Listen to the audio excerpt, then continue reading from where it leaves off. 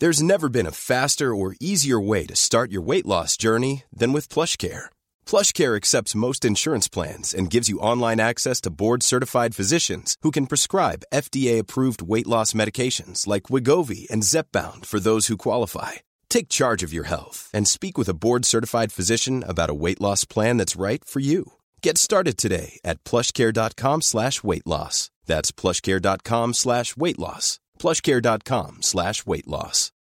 Since 2013, Bombas has donated over 100 million socks, underwear, and T-shirts to those facing homelessness.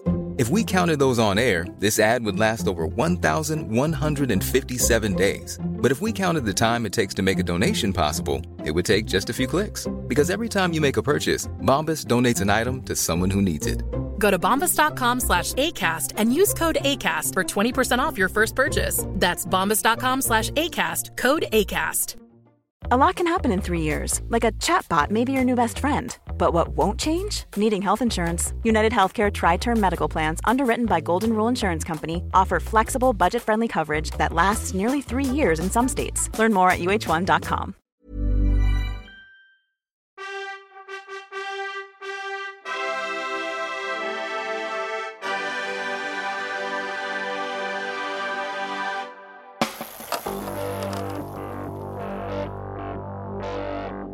And here we are. Welcome to the podcast that finally has a glimpse into the world of the privileged cycling fan.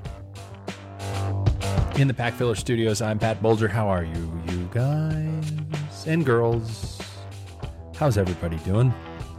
I know you're not going to answer me that, but that is just my go-to all intro catchphrase. If you've listened to this show, you've probably heard it far too many times. Maybe I need to come up with something new, but I'm not going to. It's my little snuggle blanket.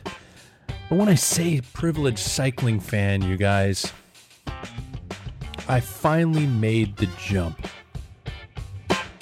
I've been watching bike racing perhaps all wrong for these last several years.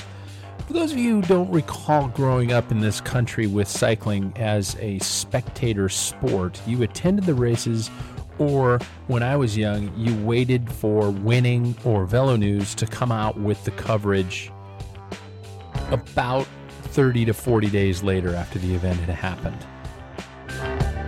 Now we are in the moment where we also had our sports coverage with John Tesh and a very young, elvish-looking Phil Liggett in the day, and it was good. But maybe we had an hour wedged in between some sort of a sporting event and some other sport that we shouldn't talk about, and it was tough to deal with. And then I kept.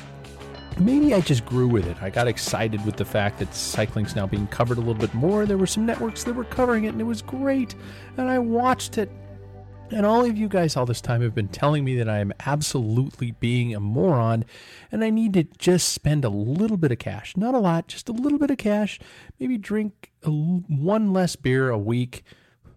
That's why it took me so long. And pony up for a little bit better coverage. And I did it, you guys. You guys know Paul Main, a friend of the show. He's been on those live shows. He's kind of my second guy when it comes to going on those live shows. Paul finally convinced me to pony up for that NBC Sports Gold app. I've got a lot of problems with all this kind of stuff that we have to pay extra for this coverage, but I also understand that we have to pay extra for this kind of coverage. And so I finally did it. Started with the Tour Down Under, and I was able to enjoy every stage of the Tour Down Under. And actually that one I was able to watch live because I didn't have to wake up at the crack of the ass in the morning. So it was enjoyable. It was great to watch every stage. It was great to get involved in that. The commentary, no comment, but it was there and it was available, and and I could even watch it on demand if I wanted to. Little did I know that there was so much more. I've been able to watch the cyclocross races. I've been able to watch Cyclocross Worlds this past weekend. And oh my God, if you guys haven't watched Cyclocross Worlds, it was a epic mud bath. And it was a beautiful thing to watch. And I have now realized that I'm going to have to probably drink cheaper beer because I am sold.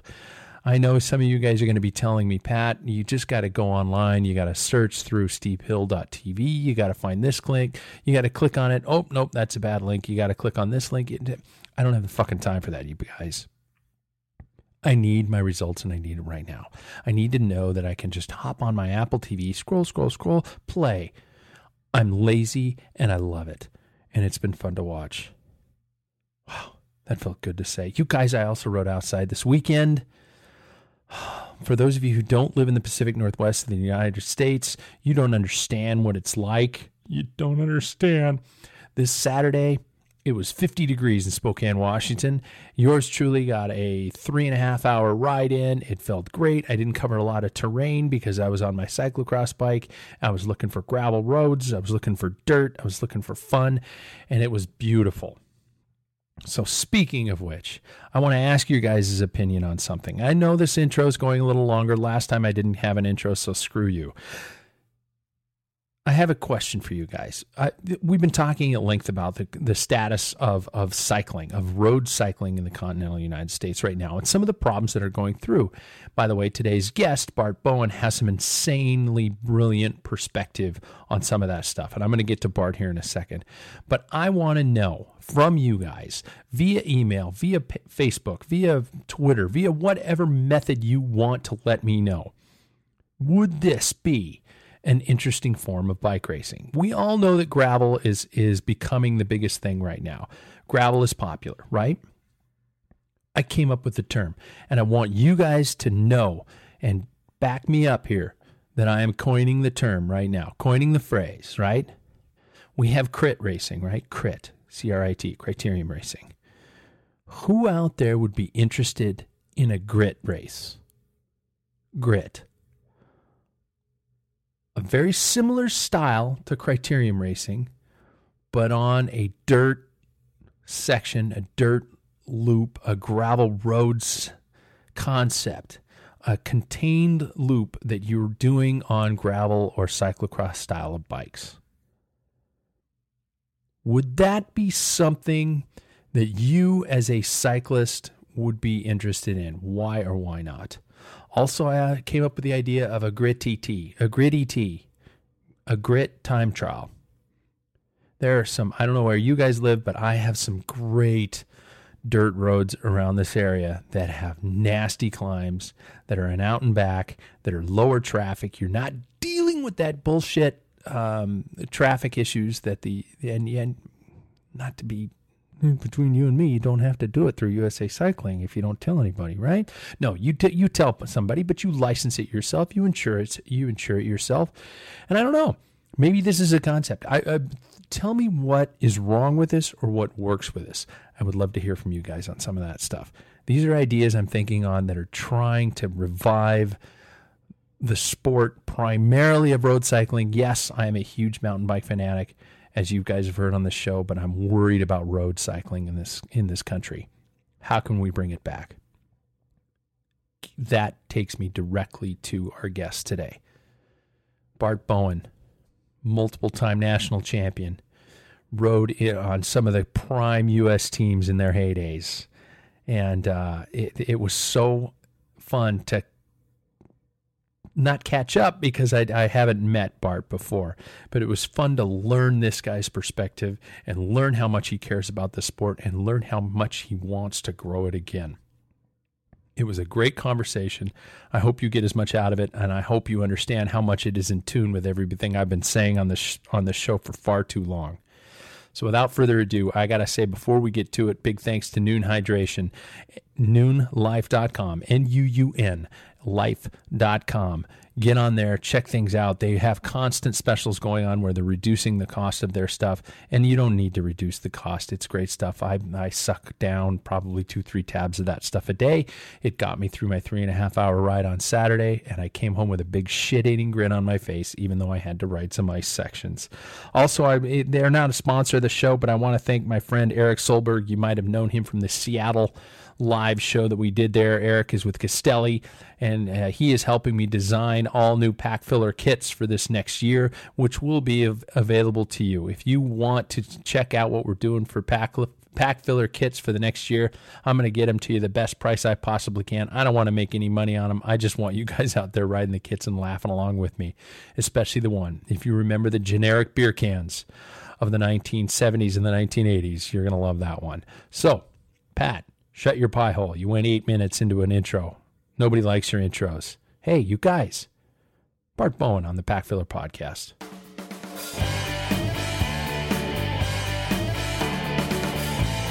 Okay, you guys, today's guest has, I guess we could say just to start, competed in 6 world championships. He won the Herald Sun Tour in 92, the Tour of Japan in 97, and of course he was national champion both in 92 and 97, and now he's taking on road cycling in the U.S. by helping to bring back one of the classics back here in the Northwest, Oregon's Cascade Cycling Classic.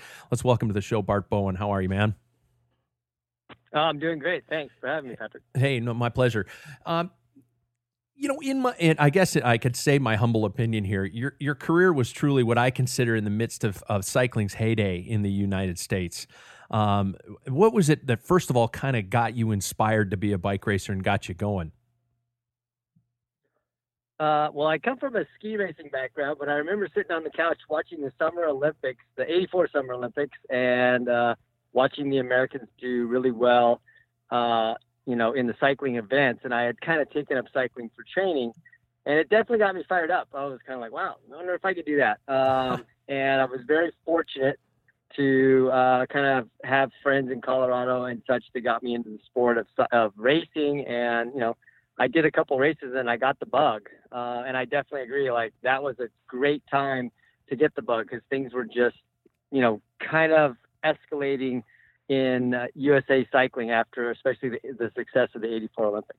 Oh yeah. I mean, as a guy who I started too with ski racing and moved into it, but as Steve Haig, for an example, was a great ski racer at that time who was also competing domestically in the US and things like that. So I guess, you could probably see a lot of that crossover. Yeah, it was amazing because, Steve and I actually ended up being teammates and then racing against each other most of our careers. We were either teammates or racing against each other. And then, same with Alexi Graywell. Here was the gold medalist that I watched, and we ended up being competitors most of the rest of his career when he came back from Europe. And then, I got to race with Steve Bauer, who was in that race for his final season on Saturn. So it was kind of like, wow, all these people that I kind of started reading about in magazines and following in Velo News, which back then you read Velo News to get the results that happened a month later or earlier. And so, it was a very different mentality as well. Now we get our news so much faster, but back then the heroes were like, oh, I read about that guy. Wow. And now I'm racing against him. So I felt really fortunate to be in that kind of, like you said, that era where cycling was just growing by leaps and bounds. There was some great programs in place, and racing at that time was, if you were successful, you could kind of win enough money to go to next weekend's race and then win enough money to go to the next weekend's race. Yeah. And that's where we all started basically at that time. You're mentioning some of these riders that you were talking about racing with and that you were reading about when you were younger. I'll go up to interview some of these guys and my hand will be noticeably shaking with a microphone. Was there, I couldn't imagine having to compete against some of these guys, as you grew up reading about them kind of, I don't know about you, I had pictures of them on my wall or something like that. Was there a shock value or were you able to go, okay, I guess here we are, here, me, Alexi Graywell, I won 84 Olympics. I'm going to try and kick your ass today or something like that. I think it was more about just pure excitement. Like I kind of had a dream to, at first it was a ski racer in the Olympics, and that kind of, it went its course. I mean, I was fortunate to get a college education out of it, ski at the NCAA level. Oh, wow. But as that was happening, I was transitioning into being a pro cycler, and pro cycling just fit me. It was like, wow, I finally found the sport that I'm really good at. I was good at that, but I'm really good at this.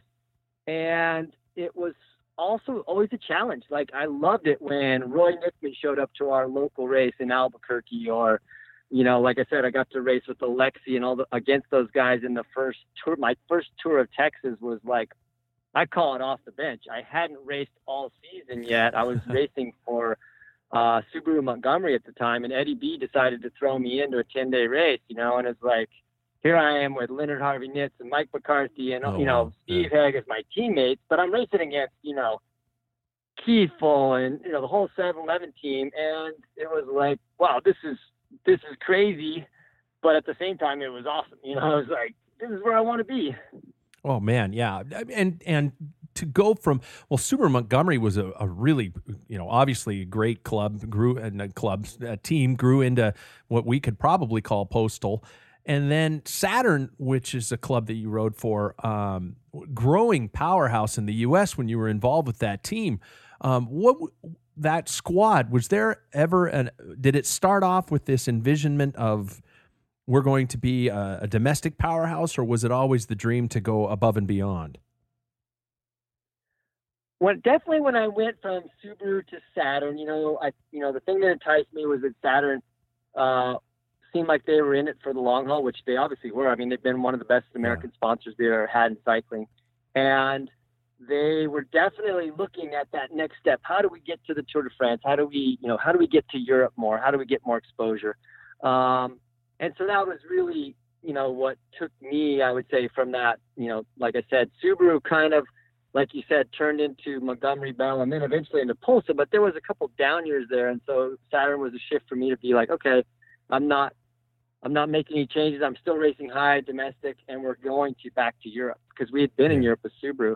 So it was, that was enticing. And then I think when we got to Saturn, just the camaraderie and the friendship and the family of that team was so amazing. I mean, we had, Frank and Mark McCormick and Norm Alvis and Brian Wall. I mean, the list goes on and on. Freddie Rodriguez and all these guys came through the program, and we all knew how to race, without really talking about it much. I mean, we made a plan, but it was almost like we knew each other so well that things just happened, and we knew where to be when we needed to be there. Yeah. And that was amazing. It was an amazing time. It was like kind of all of us had already gone through a growth of, our younger days of cycling where we were learning a lot and getting schooled. And now we were on the flip side of that where we could, handle any situation and come out with a pretty positive outcome because we were a real team. I mean, I've never been on a team where guys sacrificed themselves so much for the end result. Wow. And that was, and it didn't matter who it was. You just did it, and some days it was you that got the benefit of, standing on the top podium, but it was because of your teammates that happened. Wow. You talk about things happening. And I just, I don't know if we could call it a cultural shift or whatever's going on with especially road cycling that's happening in the United States right now. Can you identify what about the 80s and the 90s that made cycling work so well for the U.S.? Well, I know it's a hard question. I keep asking myself, obviously I'm being director of the Cascade Cycling Classic. Now I'm asking myself, what makes a race successful? What is it from what makes it from the spectator's point of view, the rider's point, the riders who are doing it, and the sponsors, what are they getting out of it? Are they getting the benefit? And I think at that time, obviously, in the 90s especially, we had a huge growth in America, and there was a lot of corporate dollars behind cycling, and cycling was seeing a major growth. So there was more dollars, it seemed like, in the, I don't want to say it's the grassroots, it's kind of the middle roots, right? Because grassroots is maybe even lower than that. This was like the semi-pro league of America trying to get to the pros of Europe, right? And race the Tour de France. And we had that breakthrough with 7-Eleven, and obviously Le Mans led that charge. There was all these factors that happened.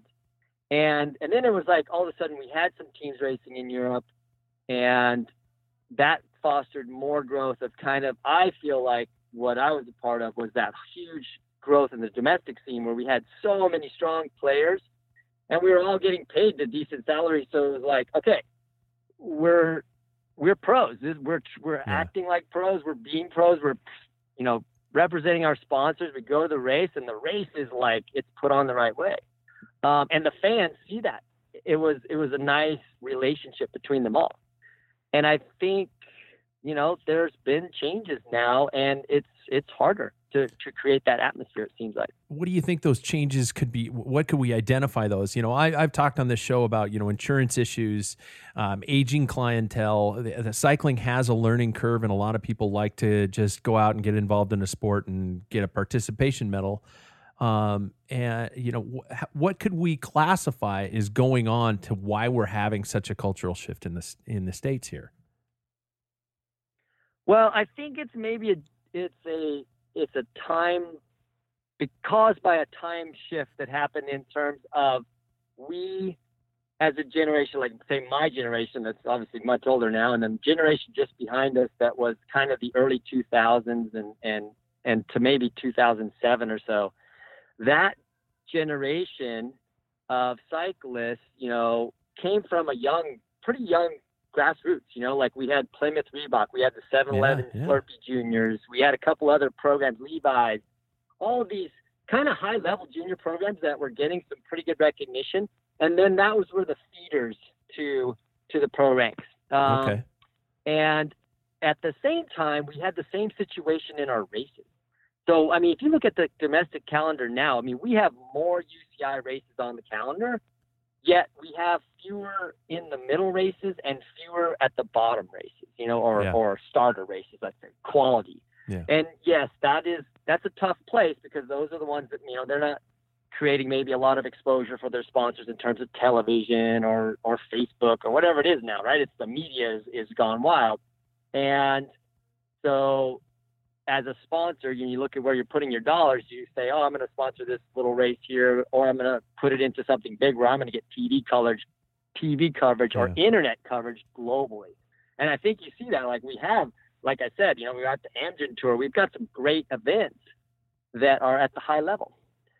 But at the community level or the middle level, that's where we're having a hard time getting people, for one, younger participation, and the fans to realize like that this is an exciting sport to watch. You think about from the 90s to now what people are doing on motorcycles and dirt bikes and mountain bikes.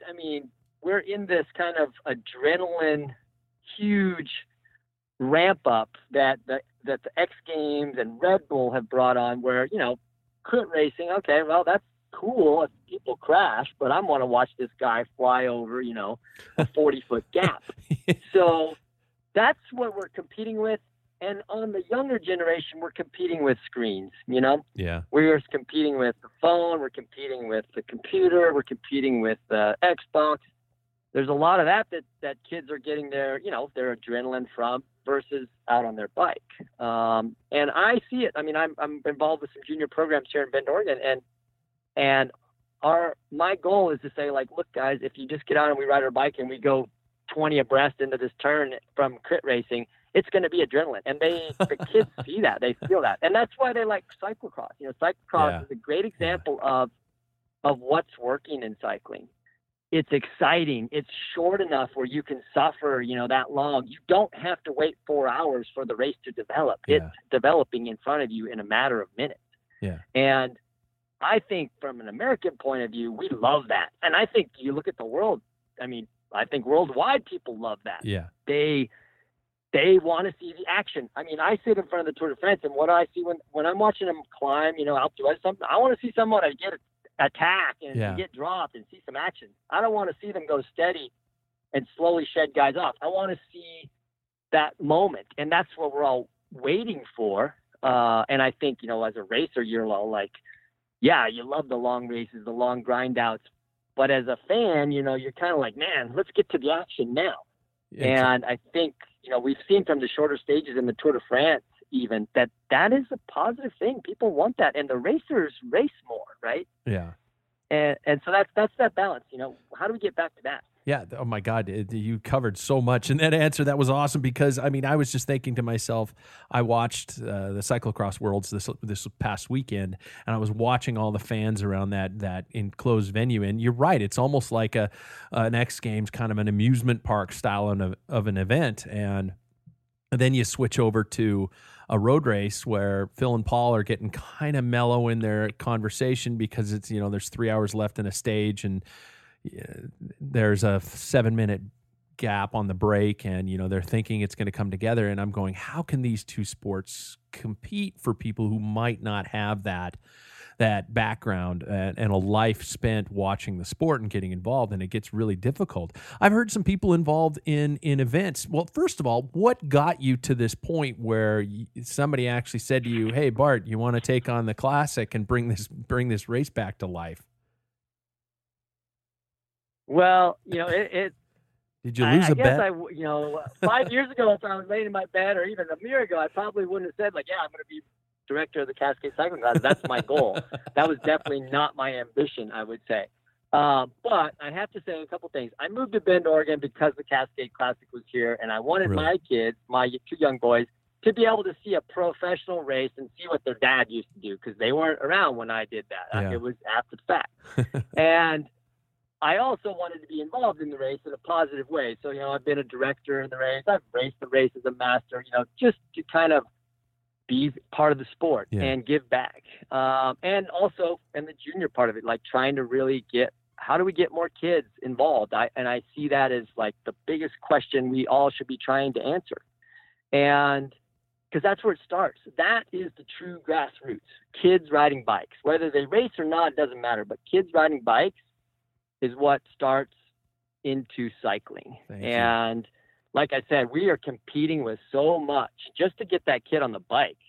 Yeah. That if it isn't exciting or fun, the first couple times they're done, right? Absolutely, so, yeah. It's one thing to see kids riding around the neighborhood, awesome, but I think even that is in jeopardy because of so many things. And I think that's where we have to keep asking ourselves, like, how do you get like a kid that's never raced or never had a really chance to ride, come out and try a cross race or try a fun little crit where they're not racing by themselves, Yeah. And I never really got to race juniors. I raced 1 year as a junior, and it was, a few races in New Mexico and then a national. So it wasn't like a big part of my career. But I see it now with the kids that we work with that, man, this is such an opportunity, like, I don't know if you got to watch the junior world race at cyclocross this past weekend. It's on replay now, but it was it was awesome. Those kids were racing full throttle. And I mean, not one, like breaking away. It's like 5, 6, 7 guys just attacking and just taking chances and falling down and just racing, and it's like, wow, that's awesome. That's what we need to be trying to get kids to do is enjoy the racing. And how do you do that? I think that is a question that I'm trying to get to with the Classic in many different ways. Yeah. And like I said, when it came to me and people were asking me, hey, would you be interested in keeping the Classic going?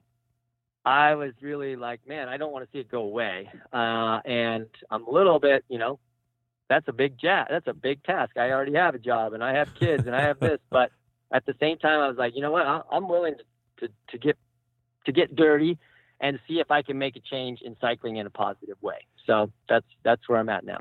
Well, okay. Again, the answers you give had me thinking so many times throughout.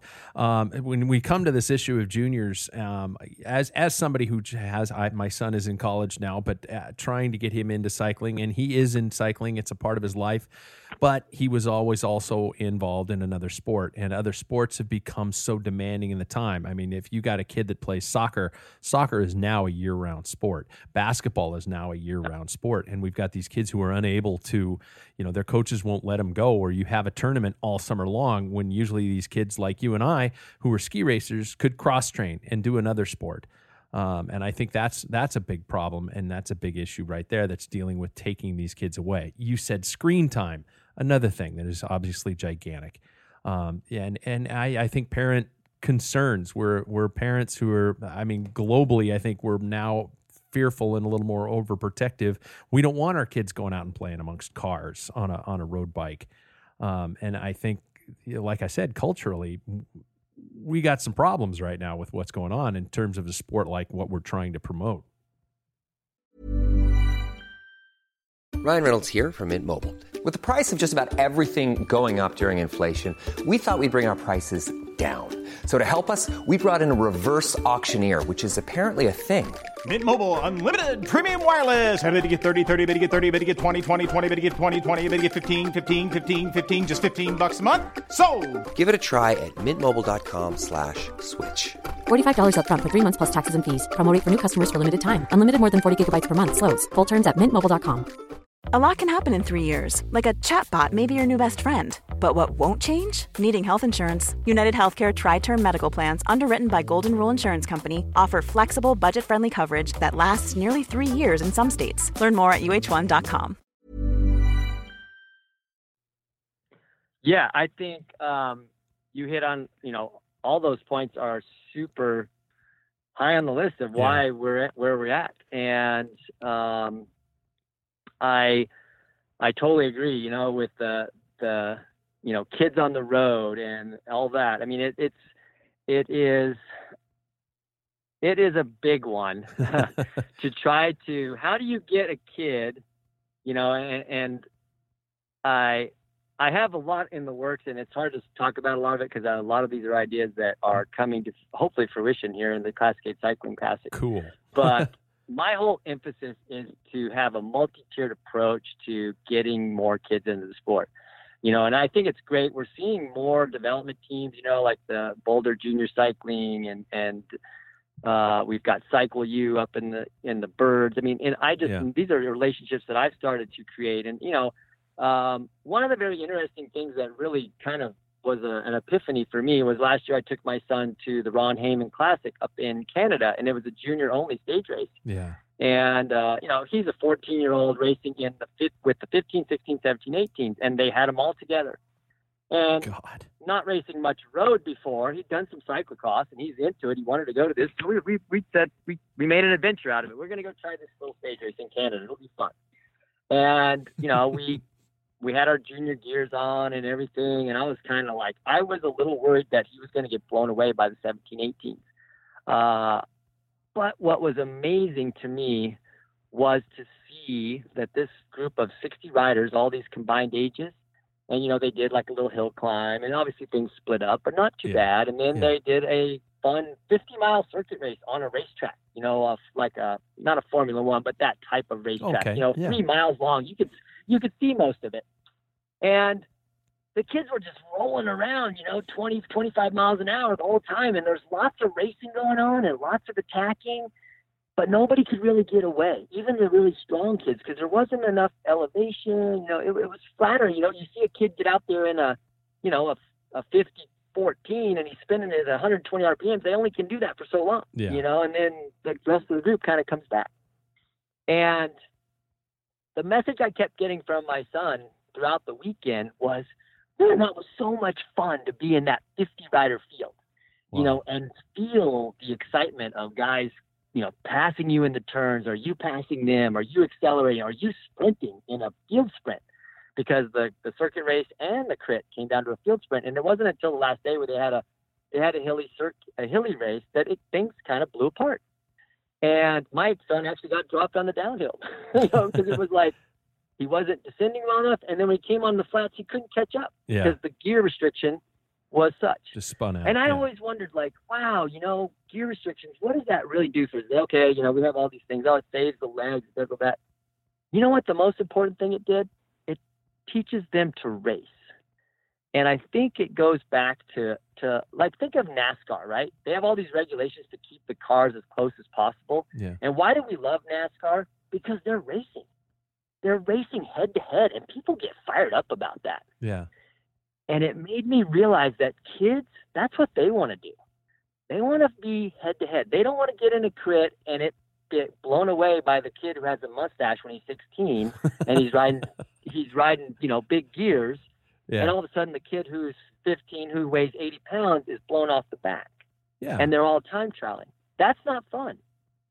So to me, that's the elemental piece that we have to be able to provide as a sport, is better racing. And that will entice not only more riders, it entices sponsors. They want to see excitement. What is the most exciting races of every stage race? The Bend Crit down here is where everybody wants to be, because they see a lot of racing. And it entices the fans to get involved because they want to, see that excitement. So those three things that we're trying to get back in the sport can be facilitated if we just remember that. That's the element. We have to have good racing. And I think if you have this long, drawn-out show, with TV, that's great for the Tour de France. But I think in America, we're not the Tour de France. No. We are different, and we need to, realize that, and we need to think about, I remember the races I did, like the Bisbee Crit or Philly or Pittsburgh or Atlanta, all these races that were awesome because they had a great course that was technical and hard. They also had, but you could race on it. And then they had fans and they had money supporting it. It was like all these key races that were exciting had those elements. And that's what we have to make. That's what we're striving for. You and I are recording this show during, the biggest sporting event day in the United States. We're recording this right during the Super Bowl. And I have to admit, I watched the first half of the Super Bowl and I looked at my wife, and my mom's here and things like that. And I looked at them both and I said, I can't believe we're in this culture where Americans in general tend to be a little bit more instant gratification.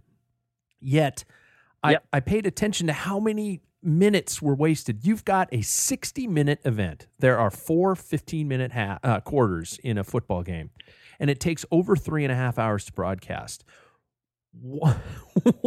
Are you kidding me? I know. How can a bike race with constant attacks, especially when we have a NASCAR culture? What's going on? Why aren't we buying into this as a United States culture? And you're talking about events too. And I thought about Philly when you were saying that, and I was thinking, okay, it's a great course in a metropolitan area where people can sit in restaurants and watch things happen, or they can go to Manayunk and they can watch the wall and stuff like that.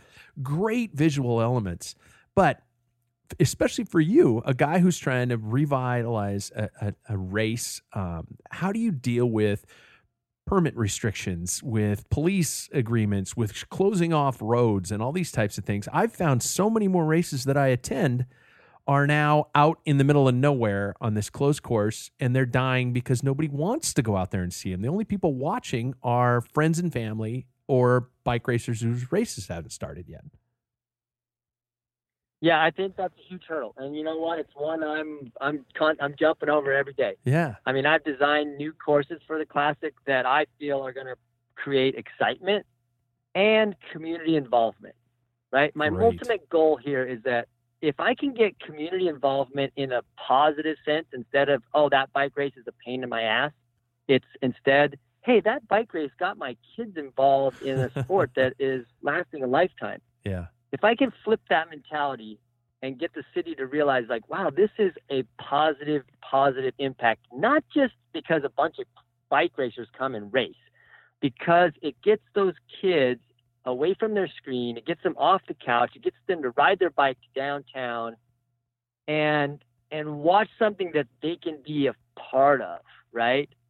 On many different levels. I don't care if you're riding a Strider. Let's have a Strider race. You know what I mean? Get more kids to the race and create that atmosphere that is like the cyclocross race, where it's family, it's friends all out there doing their thing throughout the day. And it's a real positive experience for all. And yes, those are easier because they're closed and, it's safe. I get that. But that model can be brought somewhat to the road. And yes, traffic concerns and how do we close off metropolitan areas, like you said. I mean, those are all huge hurdles. And a lot of times it's brought apart because we've accepted, that we've lost the battle with the car, Yeah. And we have to keep the battle going.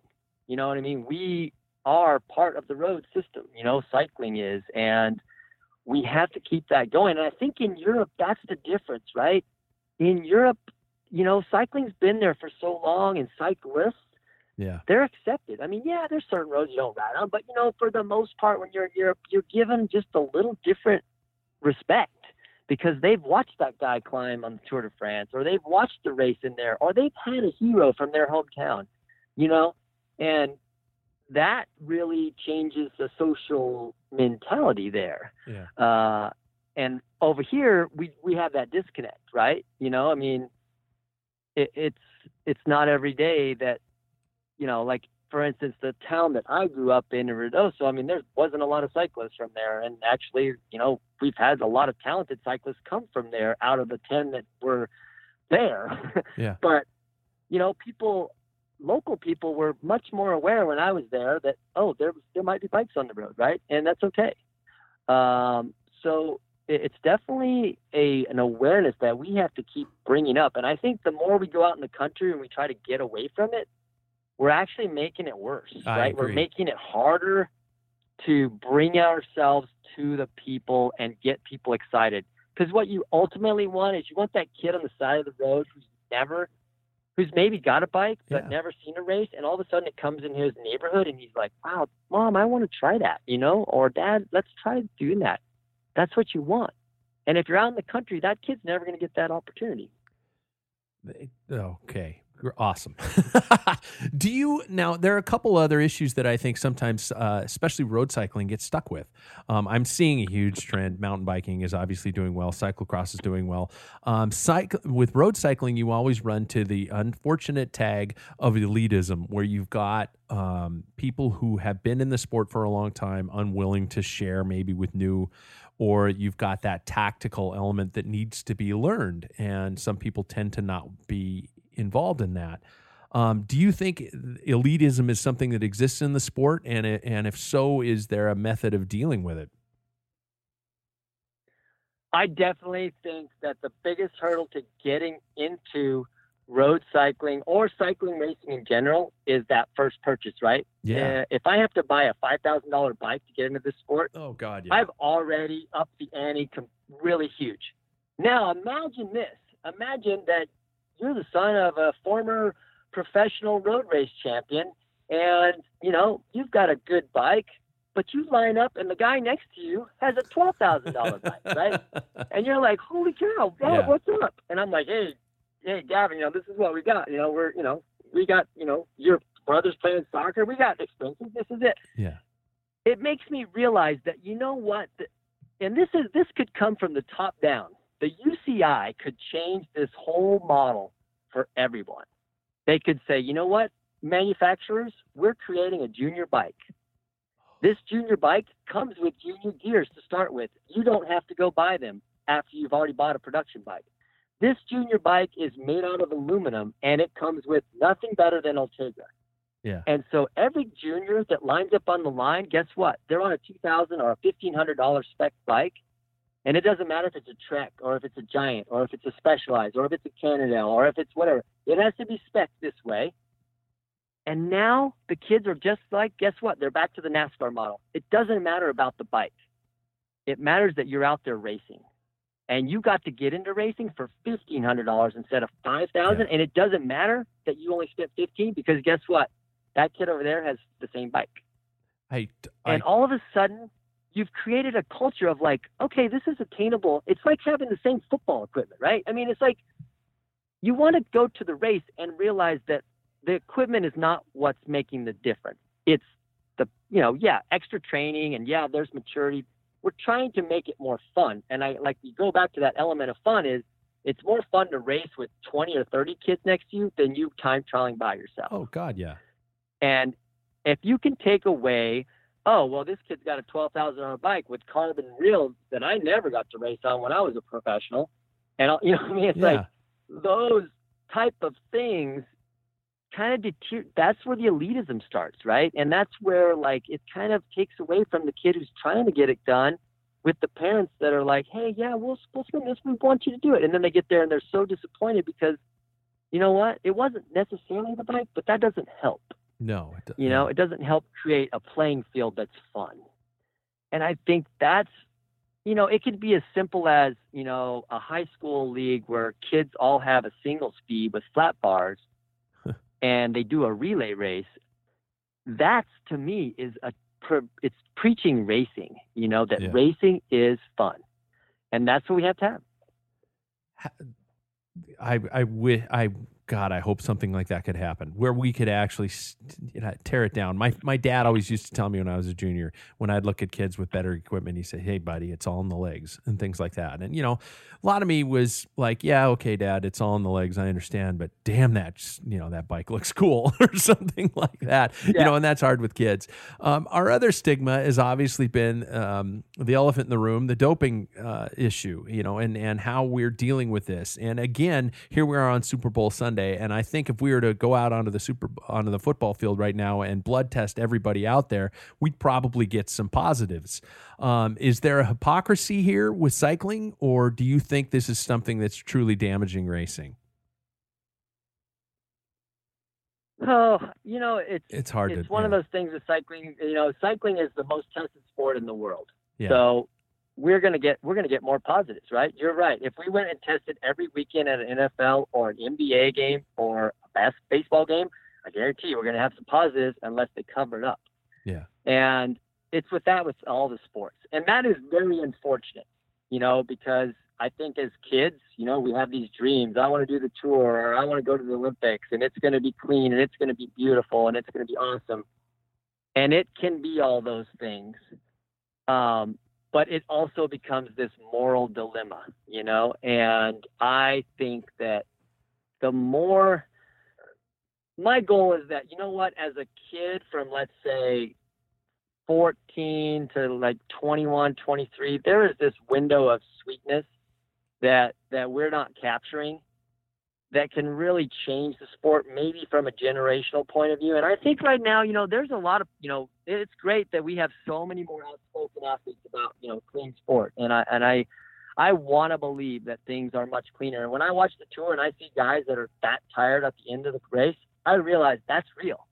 When I see a guy who's going, 25 miles an hour up the last climb after they've raced 120 miles, I'm like, that's not real. Yeah. So to me, as a spectator and analysis, I'm like watching it going, yeah, okay, those guys are all tired. That's why they can't attack, because they are cleaner, right? And maybe they're not 100% clean, but they're cleaner and they're feeling tired. That's good. That's human, Yeah. Or that guy was amazing yesterday, and look at him today, he got dropped. That's human.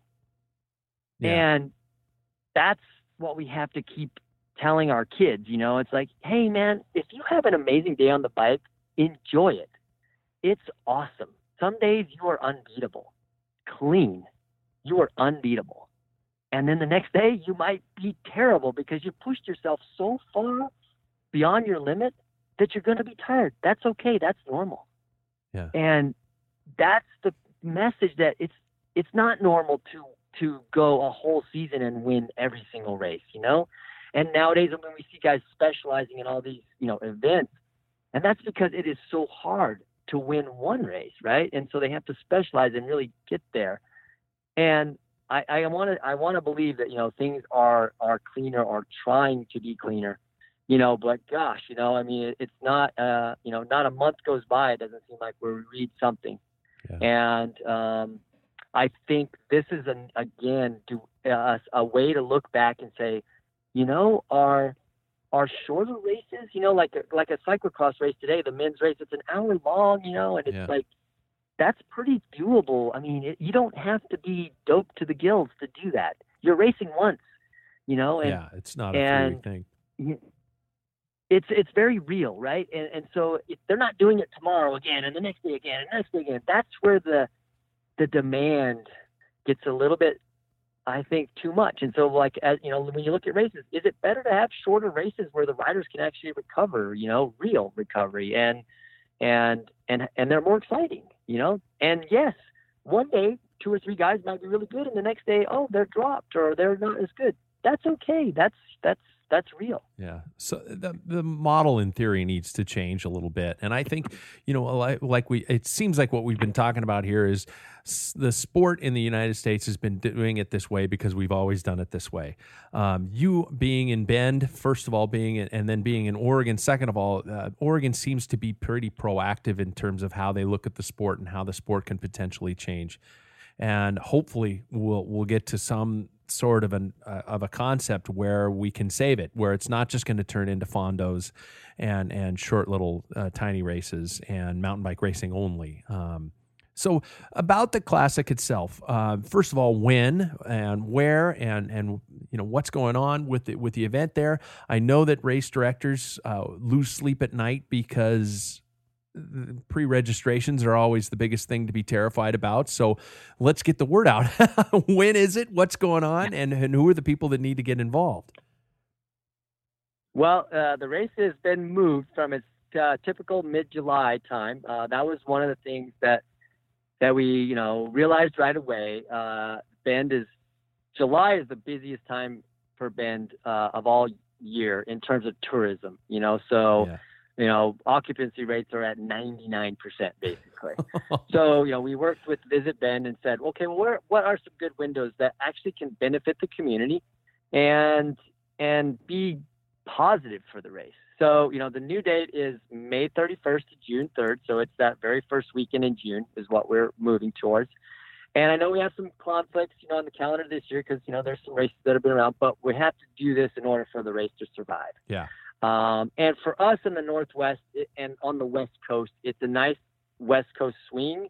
There's a lot, Masters Nationals a couple weeks later. There's a lot of positives to this time for our racing calendar. And we have to look at that too, because we're trying, my number one thing is to bring more categories back to the race because that brings the community in, whether it's the Cat 3s or Cat 4s, the juniors, we're definitely bringing junior categories back to the classic. And we're inviting juniors from all over to come and participate in a great event that's geared towards them having, safe races and races that are appropriate. And those are the key things that have changed. Right now we also eliminated 1 day instead of 5. We're going to 4, just a budgetary thing this year, as we kind of get back on our feet. Yeah. And in those 4 days, though, we're going to have 5 stages. So the first stage will be a stage 1A and 1B, and the morning stage will be a road race. The afternoon stage is a 3-mile time trial that's Eddie Merckx style. So it's no TT bikes. It's on a very technical course. And, that's another reason there is I don't want to make it so if you have, I've got a truck full of TT bikes and, no, let's make it simple. Like bring one bike, bring your race bike and let's race it. Let's get down to the fundamentals here. And then, we've got our downtown crit scheduled with a big festival on Friday night. We've got another road race scheduled for Saturday.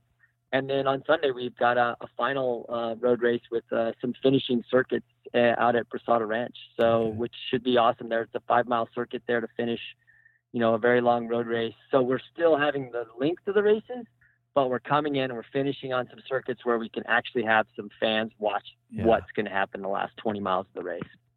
Oh, man. And every race, has been designed with that in mind. Like what happens at the end? How do we get people there?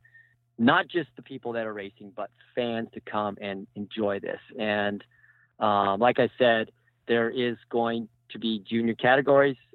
We are trying to introduce a high school race on our Friday night crit. And it'll be, just a fun race, but hopefully getting, 50 to 70 new kids on bikes that have never raced before for a fun race.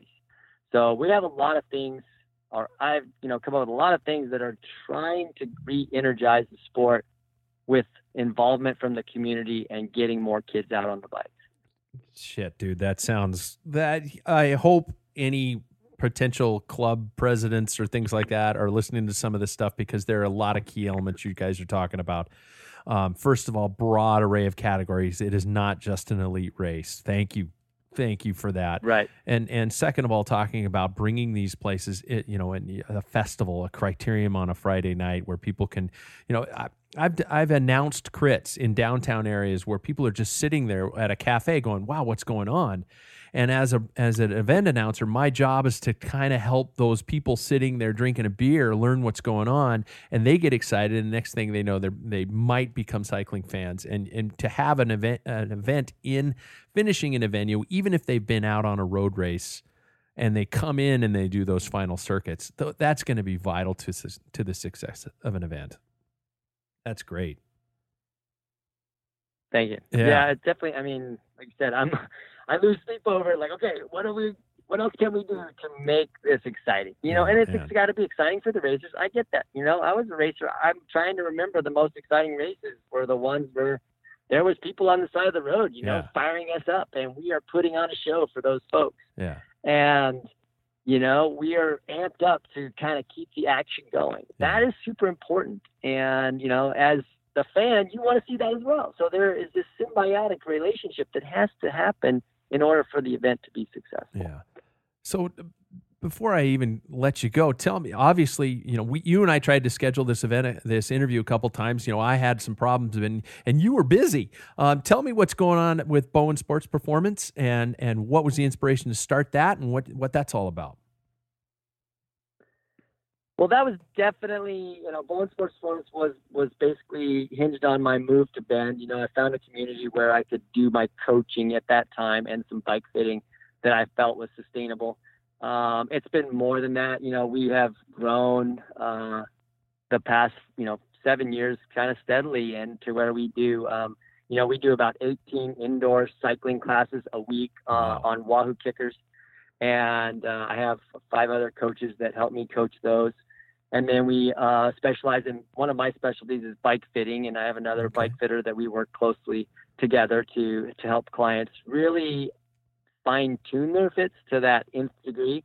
And, all types, some people, we have a lot of people that come to us with, ailments like, oh, I'm not feeling good on my bike. I don't like to ride it anymore. And we try to help them get comfortable and get out the door and get back to their cycling.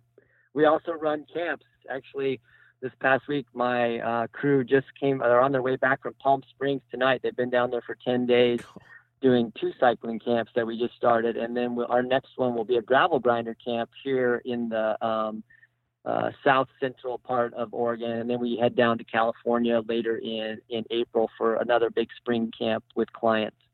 And, we do a lot of coaching. So it is those are kind of the 4 pillars, I call them: the camps, the cycling classes, the bike fit, and coaching. Those are our pillars. In between that, we do some cyclocross clinics. I've helped to put on a number of cross races and design courses. That's, I think, where this Cascade Cycling Classic has come from, is in the past 5 years, I've helped design a lot of courses here in locally in Bend and just be involved and give back to the sport. And I really enjoy that. I enjoy trying to create something that is experiential for not only the fans, but the riders. And I think the Cascade Cycling Classic is another challenge, and I've sat down and said, why are we not having more kids do this? Why are we having a hard time putting on these races? What's the most exciting races to watch? Just keep asking the questions and trying to figure out an answer that works, right? Works with the community, works for the racers, and it works for the fans. Those are the 3 things that really have to happen. So how can, for you, in terms of Bowen Sports Performance, who should seek you out and how can people do that? Well, we do have a website. That's probably the easiest thing to find out what we're doing, or you can give us a call. The number is 541-977-1321, or email me at bart@bowensportsperformance.com. Like I said, we do a lot of things. We put on some special camps actually for women cyclists that we've done, which are skills based. So, like if you've ridden a little bit, but you want to learn how to descend, or you want to learn how to corner, we've gotten into that, and we do that for some Portland based groups and some Bend based groups, which is awesome because it's very gratifying to teach those skills that we often take for granted. We're definitely easily contacted, I would say. We might be busy that very moment. People a lot of times don't realize how much is going on in our 2,500 square foot space. Yeah. Well, Bart, first of all, thanks so much for your time. And second of all, everybody who's the fan of this show has been listening to this for so long knows that I am a huge fan of getting kids involved in the sport, and they're probably, I've been talking about this ad nauseum since I started this show in '99. So people are probably sick of it, but I'm so glad to hear somebody else talk about it, and also somebody who has an effect on making that happen. So thanks so much for that, and good luck, man. Thanks for being instrumental in bringing back this event to Northwest Cycling. No, thank you for the time, Patrick. I really appreciate it. Appreciate it. I am going to that race in May. I have got to go to that race in May. I want to see what Bart is dreaming, what he's creating, his concept. It sounds like what road cycling needs in this country. We are being forced out into the backwoods. We're being forced out into remote areas. We're being forced into very low spectatorship. Nobody wants to sponsor a race with low spectatorship. Nobody wants to sponsor a race where you're just catering to the crowd that already exists. He wants to get kids on bikes. He wants to get kids racing on bikes. Oh my God, I found a brother in arms when it comes to help trying to get cycling where it needs to back to where it needs to be. Excuse me for that. In terms of where we need to go with it in the United States. You guys, I hope you got out of that what I got out of that. I do want to say a very short thing, and I'm going to try and touch on this a little bit further on further podcasts, especially in the near future. This past weekend, we lost a legend in cycling, in United States cycling. We lost the great Fred Mangoni. I hope I got it right. I always read it, you guys. When I was young, I always read his name. I never heard it spoken. I always read it, and I always read what he did up to the sport and how he helped so many incredible riders. Steve Bauer, Matt Eaton. I'm trying to think of all the riders who rode under the Fred Mangoni colors. Mike McCarthy rode for Fred Mangoni. I'm flipping back between the pronunciation of his name, and if you know the correct pronunciation of his name, tell me, but don't be a dick about it. We lost a legend and a huge patron of U.S. cycling, and I just it saddens me, and I want to try and find some riders who rode under his colors and under his help, and talk about how important he was to the sport. So, sir, thank you. Rest in peace. You will not be forgotten. You did some amazing things. This has been another episode of the Pack Filler Podcast. You guys, if you like what you're hearing, like us on iTunes, subscribe to the podcast, drop into Facebook, tell me what you think, good or bad. I don't give a shit. Thanks, everybody. We'll catch you next time.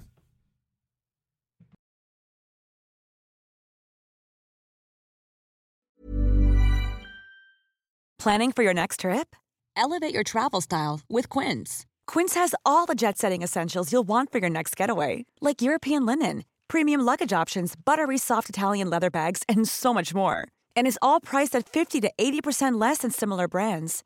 Plus, Quince only works with factories that use safe and ethical manufacturing practices. Pack your bags with high-quality essentials you'll be wearing for vacations to come with Quince. Go to quince.com/pack for free shipping and 365-day returns.